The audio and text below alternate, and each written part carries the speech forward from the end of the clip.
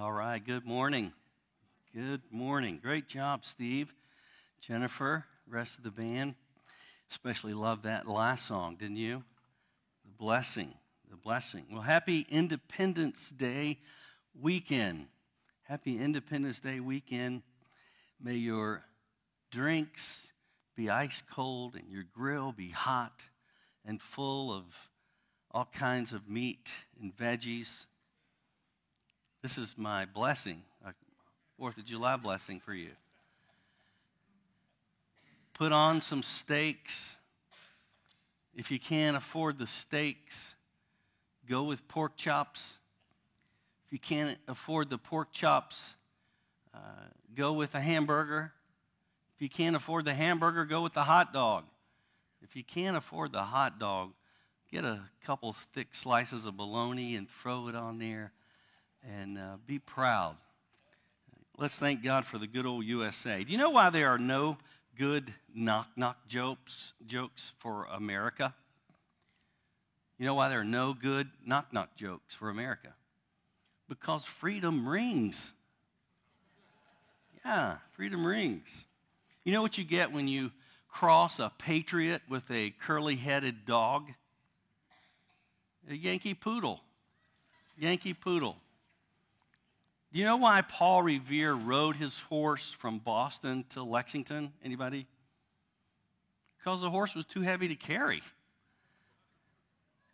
Okay, one more. What would you get if you crossed, Aaron, this one's for you. What would you get if you crossed George Washington with cattle feed? Oh, it's easy. The fodder of our country. The fodder of our country. Okay, that's enough because it's not Father's Day. That was a couple weeks ago. But we are going to look at a father today. We're going to look at a father today whose name was Abram. Abram's name meant exalted father. A little bit later, God changed Abram's name to what? Abraham, which means the father of many nations. And, last week was supposed to be our final week in this series, the themes of Genesis. But I listened to Philip online, and I said, no, that can't be the last week. I got to get in there and correct a few things and straighten a few things out. Not really. I think Philip did a great job, as always, did a great job. But I did start thinking, we need to end this series on an up note and not a down note. Because if you remember the end of last week's message, the title of the theme was Judgment. And the end of it was how God was judging, once again, the nations because they had rebelled against him. We're starting very early in the book of Genesis, the first book of the Bible, to see the cycle. The Bible is one long story. It's one long story, and we're starting to see this cycle of life and then rebellion and then judgment. Today's theme is blessing. So we're going to end on an up note, and we're going to talk about blessing. And this is fitting because this is the story of Abraham. And we're going to see that Abraham received the blessing really for 3 reasons. We could talk about more, but for 3 reasons. First, because he believed God. I'm going to give you all 3 points up front here, all right? He believed God. And secondly, he obeyed God. It's one thing just to say you believe God. It's another thing to obey God and do what he says to do.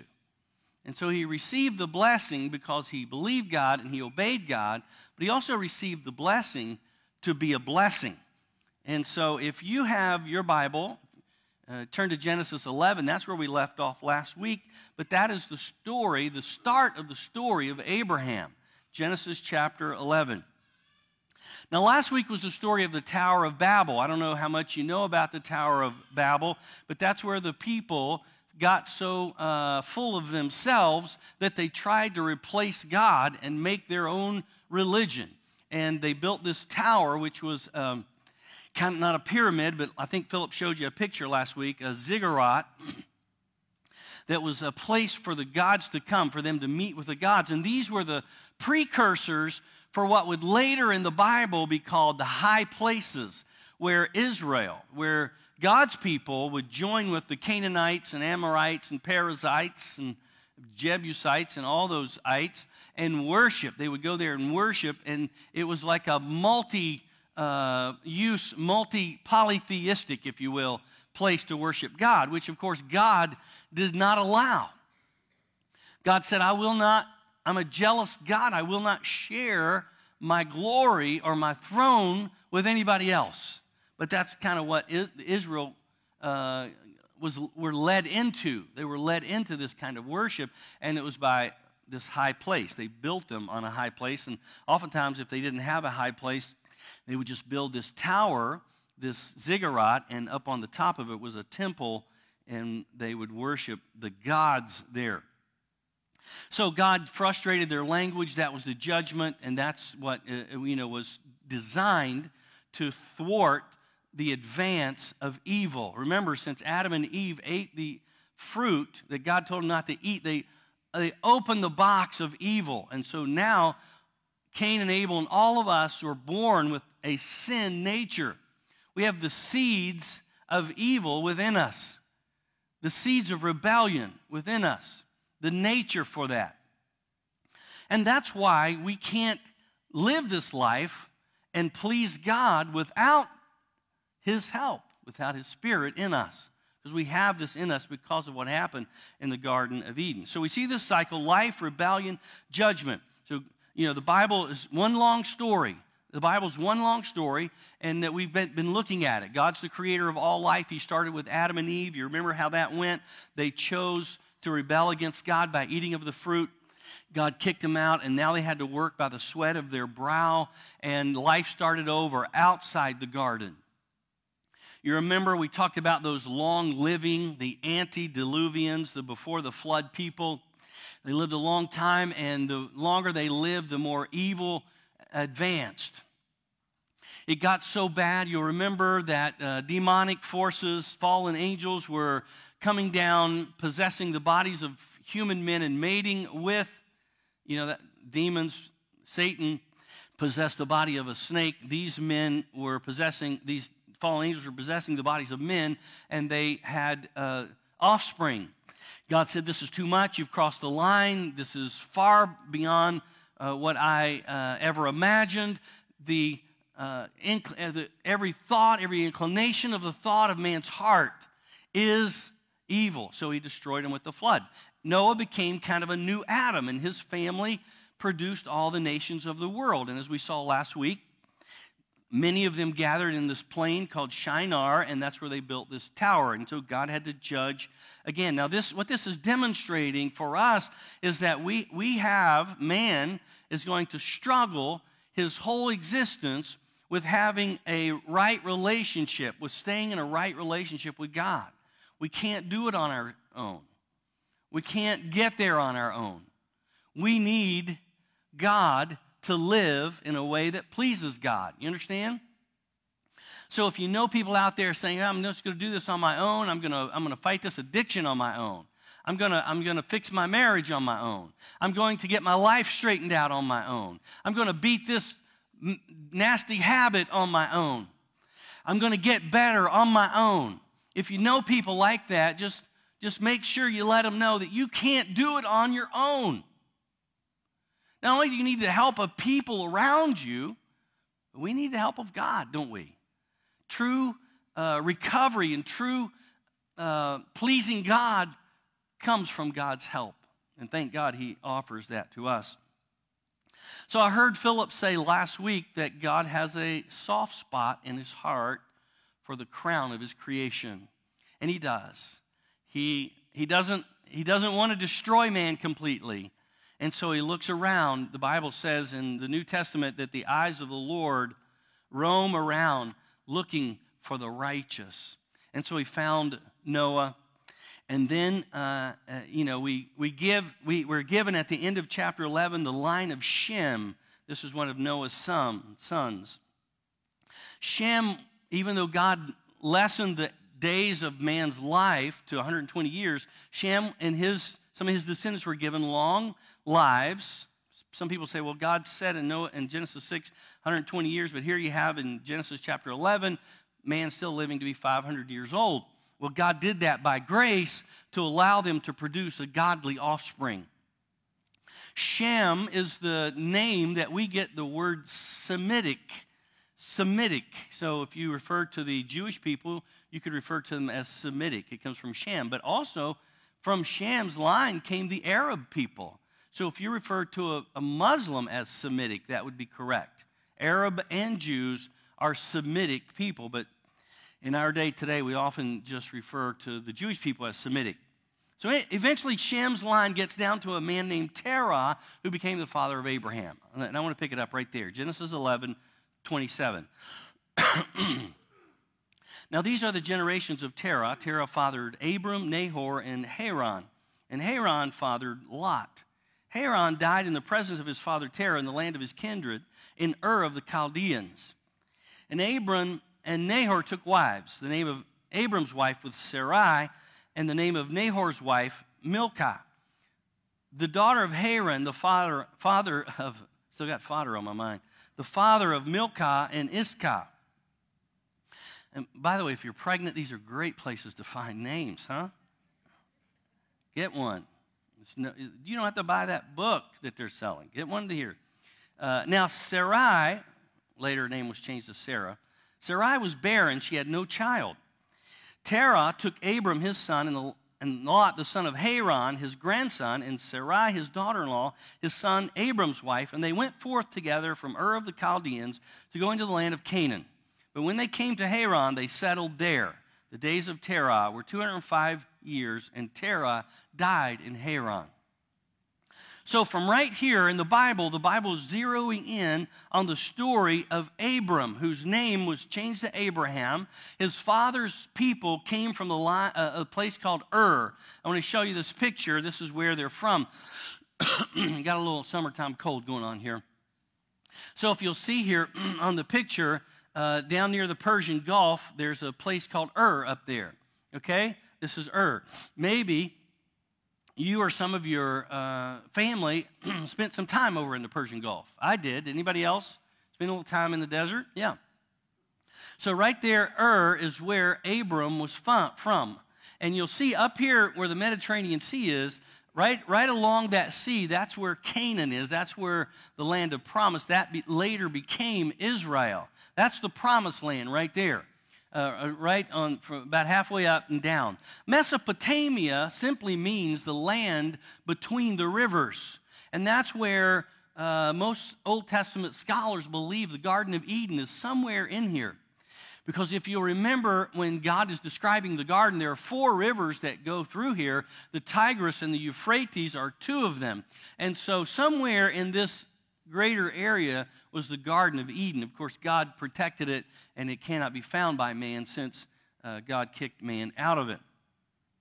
Now, you might imagine that the line of Shem, since Abram was in the line of Shem, you would think that they would be worshipers of God, worshipers of the Creator God, but they weren't. The Bible tells us in Joshua 24:2 that they worshiped other gods.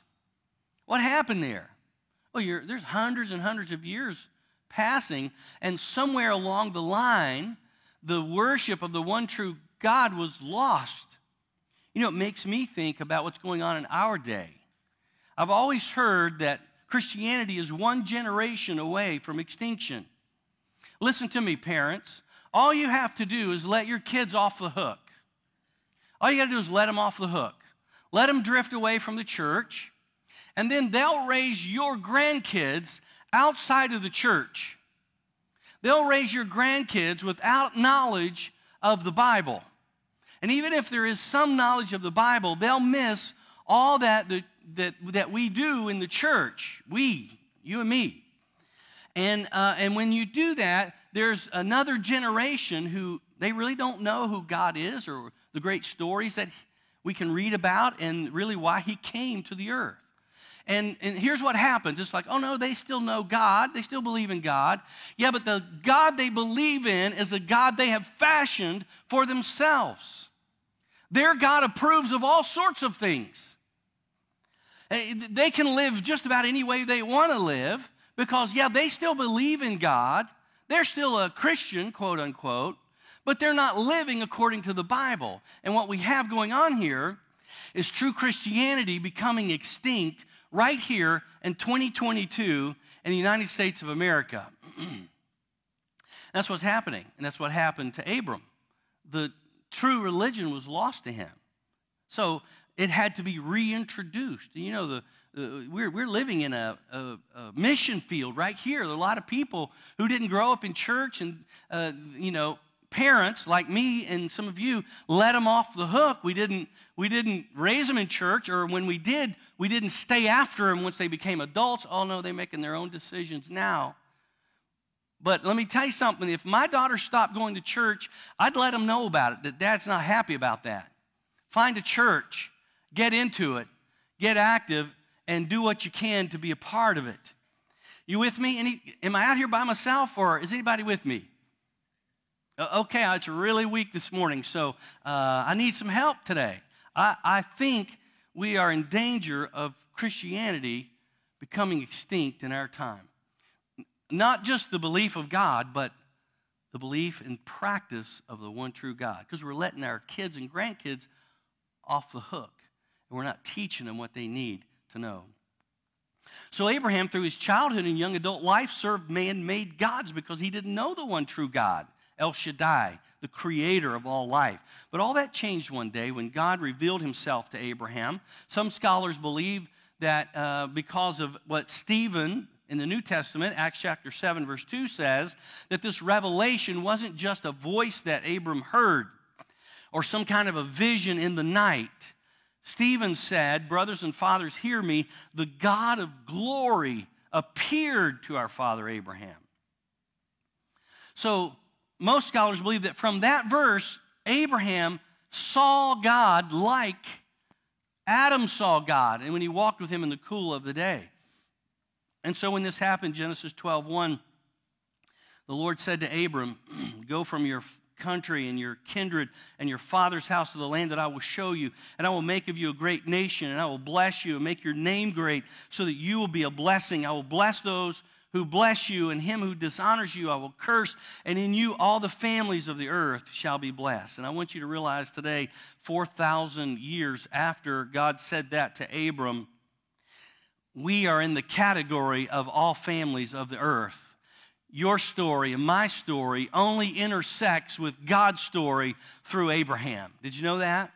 That's the only way it intersects, because we were talked about right here. You were talked about right here in Genesis chapter 12. All the families in you, Abraham, all the families of the earth shall be blessed. And that's your family and my family through Abraham. That's why the Apostle Paul said in Galatians chapter 3, he said, know then that it is those of faith who are the sons of Abraham. And the scripture, foreseeing that God would justify the Gentiles by faith, preached the gospel beforehand to Abraham. Now I want you to remember that phrase is going to come up in a minute. He preached the gospel. Think about that. You ever think about that? God preached the gospel to Abraham, saying, in you shall all the nations be blessed. And down in verse 29, he said, and if you are Christ, then you are Abraham's offspring, heirs according to promise. When I was a kid, we used to sing this little camp song, Father Abraham. How many of you remember that song? Father Abraham. How many of you are really hoping I don't have you stand up and sing that song? Right, I won't, because you got to stick your right hand in, or, I'm just a hokey pokey or Father Abraham. So, God told Abram, he said, I need you to pack up your bags, get your wife, and I need you to move. I need you to move away from your family, away from these man-made gods, away from any corruption. I need you to get out on your own. You're man enough. Father, you're man enough to lead your family. You can do it. 2022, Father, you're man enough to lead your family. You got a Bible. You got it in a version you can understand. You can pray. You got a wife, if you do. You have a wife to help you. She's your helpmate. Together you can lead your family. There's no excuse today for Christian families not to be walking in the Word. We can do this. We can do this. Abram, I need you to go. I need you to go. And what did Abram say? Where am I going? No, he didn't say that. What am I going to tell Sarai? She's going to ask, okay, where are we going? Why are we packing? No. So he was blessed. He received the blessing because he believed God. Think about this. You know, God shows up out of the blue. Abram didn't know him. He worshiped other gods, and maybe he had heard the stories. It had been hundreds and hundreds of years. Shem lived to be 500 years old. Hundreds and hundreds of years since he had probably heard of the stories of God talking to Noah, God talking to Enoch, God talking to Adam and others. Could God possibly be talking to me now? When God appeared to him, it was belief at first sight. I believe you. And then he says, I'm going to make a great nation out of you. Now, I don't know how Abram would have processed this, because we already read in Genesis 11 that Sarai was what? Barren. She couldn't have any children. So I don't know how Abram's thinking, okay, I guess you're going to bring me another wife. Somehow this is going to happen. Not only that, the Bible says he was 75 years old. There aren't many 75-year-old men starting families. I guess it's possible, but we'll just leave that, all right? I'm sure he kept expecting, though, his wife's womb to be opened. And I don't know how he processed how God was going to make a nation out of him, but we do know that he struggled with it later in chapter 15. After these things, some things happened in his life. But after these things, the word of the Lord came to Abram in a vision. Fear not, Abram, I am your shield. Your reward shall be very great. But Abram said, Oh, Lord God, what will you give me? For I continue to be childless. And the heir of my house is Eliezer of Damascus. And Abram said, Behold, you have given me no offspring, and a member of my household will be my heir. In other words, one of my servants. And behold, the word of the Lord came to him. This man, Eliezer, shall not be your heir. Your very own son shall be your heir. And he brought him outside and said, Look toward heaven and number the stars, if you're able to number them. Then he said to him, So shall your offspring be. What an incredible thing to say to this man who was 75 years old and his wife was barren. But listen to what verse 6 says. And he believed the Lord, and the Lord counted to him as righteousness. Now this verse right here, verse 6, the New Testament writers pull this off the page of the Old Testament and put it into the New Testament 3 times. Paul did it in Romans 4 and in Galatians 3, and James, the brother of Jesus, did it here in James 2:23 when he said, Abraham believed God, and it was counted to him as righteousness, and he was called a friend of God. Now, you and I know that Abraham and Sarah did have a child. They named the child Isaac. You remember? Before that, Abraham tried to preempt God's promise to him, and he and Sarah both thought, we better come up with our plan. And remember, she gave him her handmaiden, Hagar, to lie with and have a child. And she did have a child, and the child's name was Ishmael. And God said, this is your doing. This isn't my doing. This is not the child of promise. You did this on your own. And anytime you try to outrun God or come up with your own plans when God has already given you a plan, you're disobeying God. And God said, this is not the child. And so he put that child and the mother out because he didn't want there to be any kind of cooperation or any kind of competition. Now, the Arab people come from Ishmael. But I want you to remember, Ishmael was not the child of promise. Contrary to what they will tell you, Ishmael was Abram's firstborn, but he was not the child of promise. This delegitimizes the entire Muslim faith from going back to the promise of God. So, Isaac was born. And I could spend time on that, but you remember Isaac, the angel came and said, you're going to have a child. And by this time, Abram was 100 years old and Sarah was 99. And so what was God doing there 25 years waiting? I think he was doing several things. Number one, he was waiting to see how Abram would follow him for those 25 years. He first made contact at 75, and now it's 100, and that's when Abram fathers Isaac. 25 years to see, are you going to believe me? Are you going to trust me? Are you going to be on my side? Are you going to worship me? 25 years is long enough, and that's what happened. And we know that they laughed about that, and Isaac means laughter because Sarah was so old, but that's what happened. And from Isaac came a man named Jacob, and Jacob's name was changed to Israel, and from Israel came the 12 tribes of Israel and all the Jewish people. But imagine how hard it would have been for Abraham just to believe God. He was believing the impossible. Impossible for man, but not for God. You know, if only we would learn to trust and believe what God has already said. Much of your anxiety and your worry and your stress and your sleeplessness would really subside if we just believe what God says. Just believe it. If God says it in his word, just believe it. Hold on to it. I love what Justice Clarence Thomas said last week. He said, right is still right, even if you're the only one standing for it. And God's word is always right. And you may be the only one believing it, but don't stop believing it.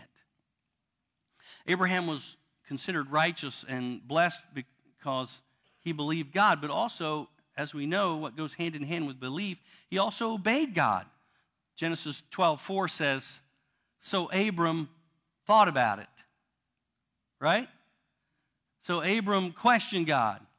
So Abram hid from God. He ran from God. That's, Jonah. There have been people who did all those things, but not Abram. He went. He went as the Lord had told him. This is the same kind of response we saw from Noah when God told him to build an ark. Noah had never seen a flood. He'd never seen all this rain. What should I do? I don't even know what a flood is. You're telling me to build this ark. But the Bible says he didn't question it. He just did it. This is why we said in that message 2 weeks ago that Noah's salvation through the ark was by grace, through faith. God's grace to notice him and say, you're a righteous man. By faith, when Noah did in response to what God told him to do. And that's what faith is. Faith and obedience work together. And this is the pattern we're starting to see. We believe and we obey. It's one thing to just say, I believe that, but I'm not going to do it. If you believe a seatbelt will save your life, what should you do? Put it on. If you believe that your kid, is not ready for potty training, and there's this thing called a diaper, what should you do? Put it on. And that's faith. That's faith. And then there's faith when you take it off. Right, mommies? Big faith. Jesus said, if you love me, you'll keep my commandments. Now, a lot of Abraham's story is popular, but I think the most popular is what happened in chapter 22. We learn in Sunday school. You remember this, after these things, a lot of other things happened in Abraham's life, but after these things, God tested Abraham and said, Abraham, and he said, here I am. He said, take your son, your only son, Isaac, whom you love, and go to the land of Moriah and offer him there as a burnt offering on one of the mountains of which I shall tell you. Now, this was a huge test, wasn't it? Abraham was believing that God was going to give him a son, and he did, and he was believing that he was going to give him a son so that he could be the father of many nations. And so now God is saying, I need you to take your son and sacrifice him as a burnt offering. And Abraham's got to be his mind going crazy. What in the world? Isaac has to live, and he has to get married, and he has to have children in order for me to have the nations that God has promised to me. I want you to notice a couple things. We know Abraham did that. Notice here that Abraham didn't even question God. He didn't question him. He didn't say what? What are you talking about? This is the only son. This is the son of promise that you gave me. What do you mean offer him as a burnt offering? He didn't do that. And this is interesting because if you remember back in Genesis 18, when God said, I'm going to destroy Sodom and Gomorrah, you remember that Abraham said, wait a minute, God, don't do that. What if I can find 50 righteous people there? God said, okay, if you can find 50 righteous people, I won't destroy it. And you know how Abraham negotiated with God, 50 all the way down to 10. And he's trying to save the people of Sodom. He's trying to keep God from incurring wrath on these people. But when it came to his own son, he didn't even try to negotiate. He didn't say anything. He just said, okay. In John chapter 8, verse 56, we get some insight into this. Jesus told the Pharisees, he said, your father Abraham rejoiced that he would see my day. He saw it and was glad. What does this mean? You remember earlier when we said that God preached the gospel to Abraham? Somewhere in the visitation of God to Abraham, God said, Abraham, I want to show you something. I'm not going to show this to anybody else, but I'm going to show this to you. I want you to look down the centuries, and I want you to see another descendant in your line. It's the offspring that I told Eve would crush the head of Satan, and that offspring is coming from you, and it's thousands of years later, and I want you to see that, and that descendant of yours is also going to be my son, and through him I'm going to save the world. This is the knowledge that Abraham had, and so when God says, take your son, this is ringing in his mind that this is what's going to happen. This is how the world is going to be saved. Notice another thing. Abraham believed that God would provide the sacrifice. As they're walking up the mountain, Abraham's carrying the knife and a torch. Isaac is carrying the wood, and Isaac turns to his father and says, behold, Dad, the fire and the wood, but where's the lamb for a burnt offering? And Abraham said to his son, God will provide for himself the lamb for a burnt offering, my son. And so when they get up on the mountain, and don't think this is a 12-year-old boy or a 9-year-old boy here. Isaac, most scholars believe he's probably in his 20s, maybe 25 or 30. He's strong enough to overthrow his father, but he doesn't. And so Abraham builds the altar. He puts the wood around it, and then he lays his son down on it and ties him up. And he's getting ready to kill him when the angel intervenes. And so don't think that Isaac couldn't have overpowered his father and got out of this situation. What we have here is a son, or rather a father, willing to do everything God told him to do, and a son willing to be obedient to the father. If you can't see the foreshadowing of Calvary in this, then you need to open your eyes. And why the Jewish people today can't see this as a foreshadowing of what God did in the first century with Jesus Christ on the cross is baffling to me. Of course, Abraham passed the test. God saw his willingness, and Abraham called the name, the Bible says, of that place, the Lord will provide. And that's where we get the phrase Jehovah Jireh. I know there's a song out called Jireh. It means provision. The Lord, Jehovah Jireh, or Yahweh Jireh, the Lord will provide.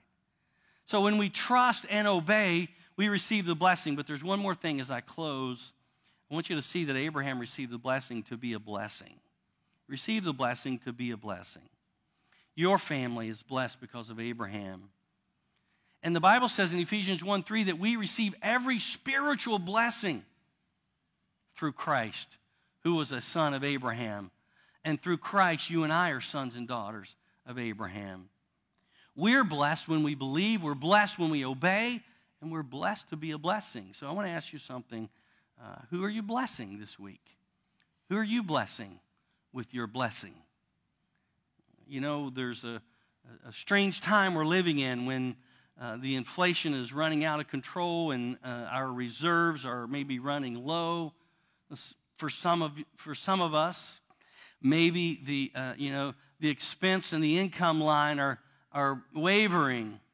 And every time that happens, there's a temptation to start grabbing hold of what's ours and putting it away, hoarding it, because we got to get ready for leaner times. But I want to tell you something. God has always provided for his people in leaner times. He's always provided. Now is not the time to stop sharing. It's not the time to stop giving. It's not the time to stop helping, to stop serving. Now is the time, as I read recently, in light of Roe v. Wade being overturned, praise the Lord, now is the time to get out there and start becoming more available to young families, to young women who may not want their child. Now is the time, because we're blessed, to be a blessing. We do live in the greatest nation in the world. We still live in the greatest nation in the world, and it's the greatest nation because it was started with Christian principles. We celebrate our patriotism this weekend, but the greatest thing our country has done for us is allowed us to have our faith in God and in Christ. And that's what we need to continue to celebrate. That's the blessing. The Bible says, that all authority, Jesus said, in heaven and on earth has been given to me. Go and make disciples of all nations. How? Baptizing them in the name of the Father and the Son and the Holy Spirit, and teaching them to observe all that I have commanded you. And behold, I am with you always to the very end of the age. And so today we leave Genesis. We leave on an up note. We leave on some purpose. We leave with some mission. We leave with the blessing, understanding the blessing and the fact that we're to share the blessing. We're blessed to be a blessing. That's what Abraham was. And because he believed and obeyed, you and I are blessed. Maybe you can share a blessing today. Maybe you need to believe. Today, maybe you need to obey. Perhaps today you might give your life to Christ and be baptized into Christ and start your journey with him so you can bless others through your life. Would you stand up with me? I'm going to pray, and then we're going to sing our final song. Almighty God, we thank you today for your goodness and grace. We're so grateful for Abraham's obedience. And we too, Lord, want to be like him. We want to believe you in what you say. We want to obey you when you tell us what we need to do. I pray, God, that you would give us that courage. And once that's done, Lord, I pray that we would be a blessing to those around us. And Lord, as we close out this book of Genesis, we are so inspired to live this kind of a life. Even in this country, we pray, Lord, we could live it, especially in this country, for you as a shining light to the nations. Lord, hear our prayer today and bring your people, bring the ones who need to come to you this morning. In Jesus' name, amen. If you want to come and